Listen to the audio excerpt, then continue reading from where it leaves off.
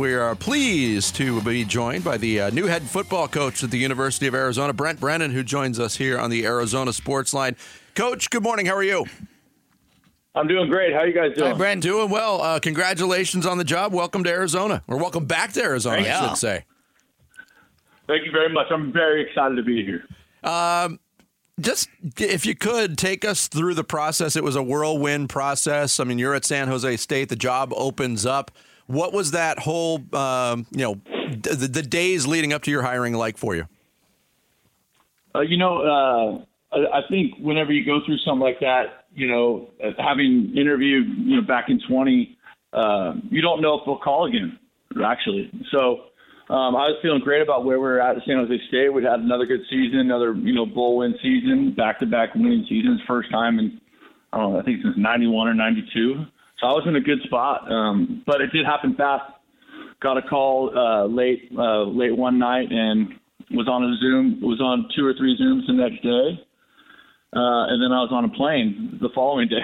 So it was hectic, but it's been awesome. It's been a roller coaster, but I'm having a lot of fun with it. It's been a roller coaster for Wildcats fans as well, and many of them will never forget the emotional scene of the players announcing they were returning. And I'm talking about Noah and T-Mac primarily at McHale Center and what that felt like. Your thoughts on the fact that you came in under circumstances that no one anticipated, yet most players decided to stay. What do you think of that? And more importantly, how do you serve those players?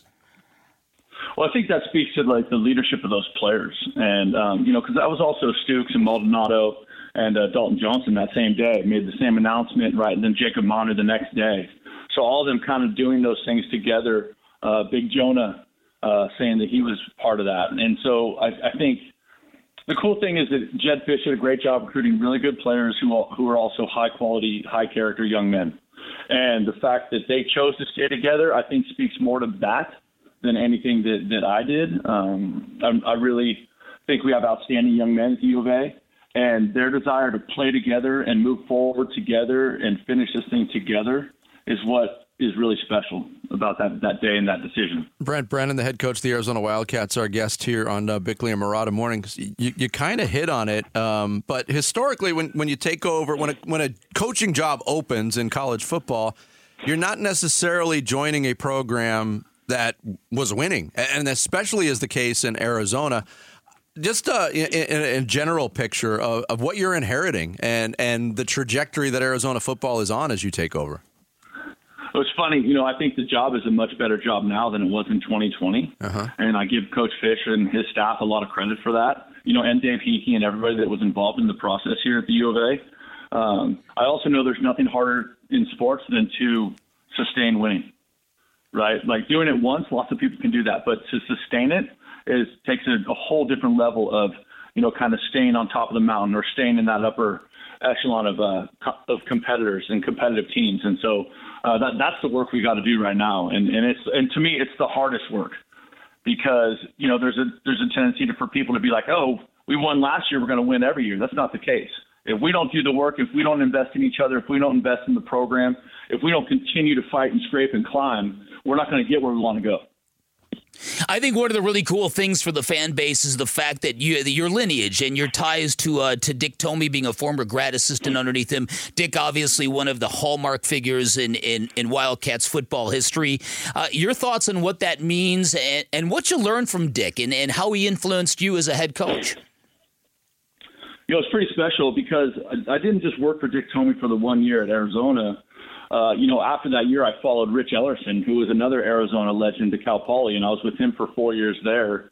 And then I came back and worked for Coach Tomey at San Jose State for 5 years after that. So I was, for a decade, I was entrenched in kind of the Arizona family, both, there on location and then also at other universities. But it gives me a great connection to the past and a great connection to all the great Wildcats that have come before. I think that part is really special. Having a brother that played here and another brother that went to school here is connecting me to a kind of a generation of people that are excited about football or excited about getting involved, excited about buying season tickets and donating, which has been fun. And then in terms of Coach Tomey, I think it's cool. I mentioned this in my press conference, but he's the one person in my adult life that, like, professionally I think about, and personally I think about every day. And I think that's cool. I think that's really rare when you have somebody that impacted you that much, where you're either asking, what will Coach Tomey think about this, or how would he weigh in on this, or Coach Tomey would be chewing my butt out for doing this. You know what I mean? So it goes both ways, but it's pretty special. Brent Brennan, the head coach of the Arizona Wildcats football program, our guest here on Arizona Sports.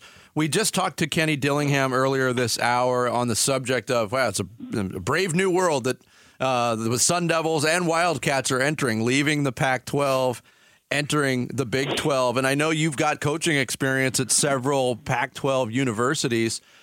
How do you view this change? How does that change to a new conference affect in any way what you're doing in your early tenure? I think it's really exciting, and I think it's going to be an incredible challenge, and I think there's a lot of stuff out there that we don't know yet. We don't know what it's like to play a November game in, at Central Florida, or to be, an October game in Stillwater, right? Like, we don't know what those things are yet. And so I think that's going to be really, really fun.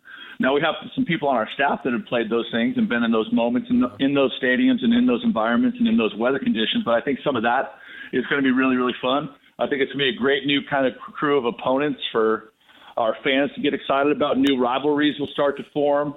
That's going to be exciting. And, I'm going to miss the Pac-12 just like everybody else did. It's a conference I grew up with. Mm-hmm. But, I think as a whole, everybody, how do we move forward? I mean, we need to stop looking backwards as a university. Like, all right, we're rocking with the Big 12. Like, let's get going. Let's attack this thing with everything we got. Yeah, and mentioning your past, I mean, people may not know, but you had your playing career at UCLA. And since they're not moving to the Big 12, I can ask you this. How weird is it going to be to see the Bruins in the Big 10? Yeah, I think that's part of the sad part of it. I think, to think that like UCLA and Arizona aren't going to play basketball against each other every year, or Arizona softball is not going to play UCLA softball. I mean, just some really cool matchups there. But at the same time, there's nothing we can do about it. And that's a huge thing for me and my football team. We're going to worry about what we can control. And what we can control is what we're doing right now to prepare for this spring practice and to prepare for this season. And the Big 12, the schedule, it's going to be extremely tough. And so that's kind of where our heads are at, and that's how we're moving forward together. All right, lastly, Brent, how is the football team going to look in between the lines? I know one of the good things about last year was just the offense and the design and how it really kind of enabled its quarterbacks to succeed. Reuniting with Dino Babers, I'm curious what you think, how this team is going to look on the field. How would you describe that to fans who might not know? That's a great question, and I would tell those fans to come out to spring practice and take a look for themselves, because they'll be seeing it for the first time, just like I will. You know what I mean? Yep. I've watched film, but I haven't been on the practice field yet with this group of men, and I'm excited to, because there's talented kids there, and there's a lot of talent in that room, and a lot of talent that we still need to develop, and we still need to accelerate their process and get them ready to play a tough Big 12 and Big 12 schedule. So. I'm excited, but honestly, I've been getting a lot of requests for that, actually. Like, give me a prediction on the season or da-da-da. Like, shoot, I need to practice. It's so hard. I need to practice. I need to see what we look like out there. But I'm really excited about the coaching staff. I think we're surrounding our football program with great teachers who are great mentors and coaches, and so I can't wait to get going with that phase of football. Well, Coach, again, congratulations on the new job, and thanks so much for joining us this morning. We appreciate it. Thank you, Brent. Thanks for having me. Bear down. Brent Brennan, Arizona head football coach, our guest during Newsmakers Week. Look at Jarrett and Sarah with their fists in the air. They're like, bear down, baby! And you just glossed right over it. I mean, we live.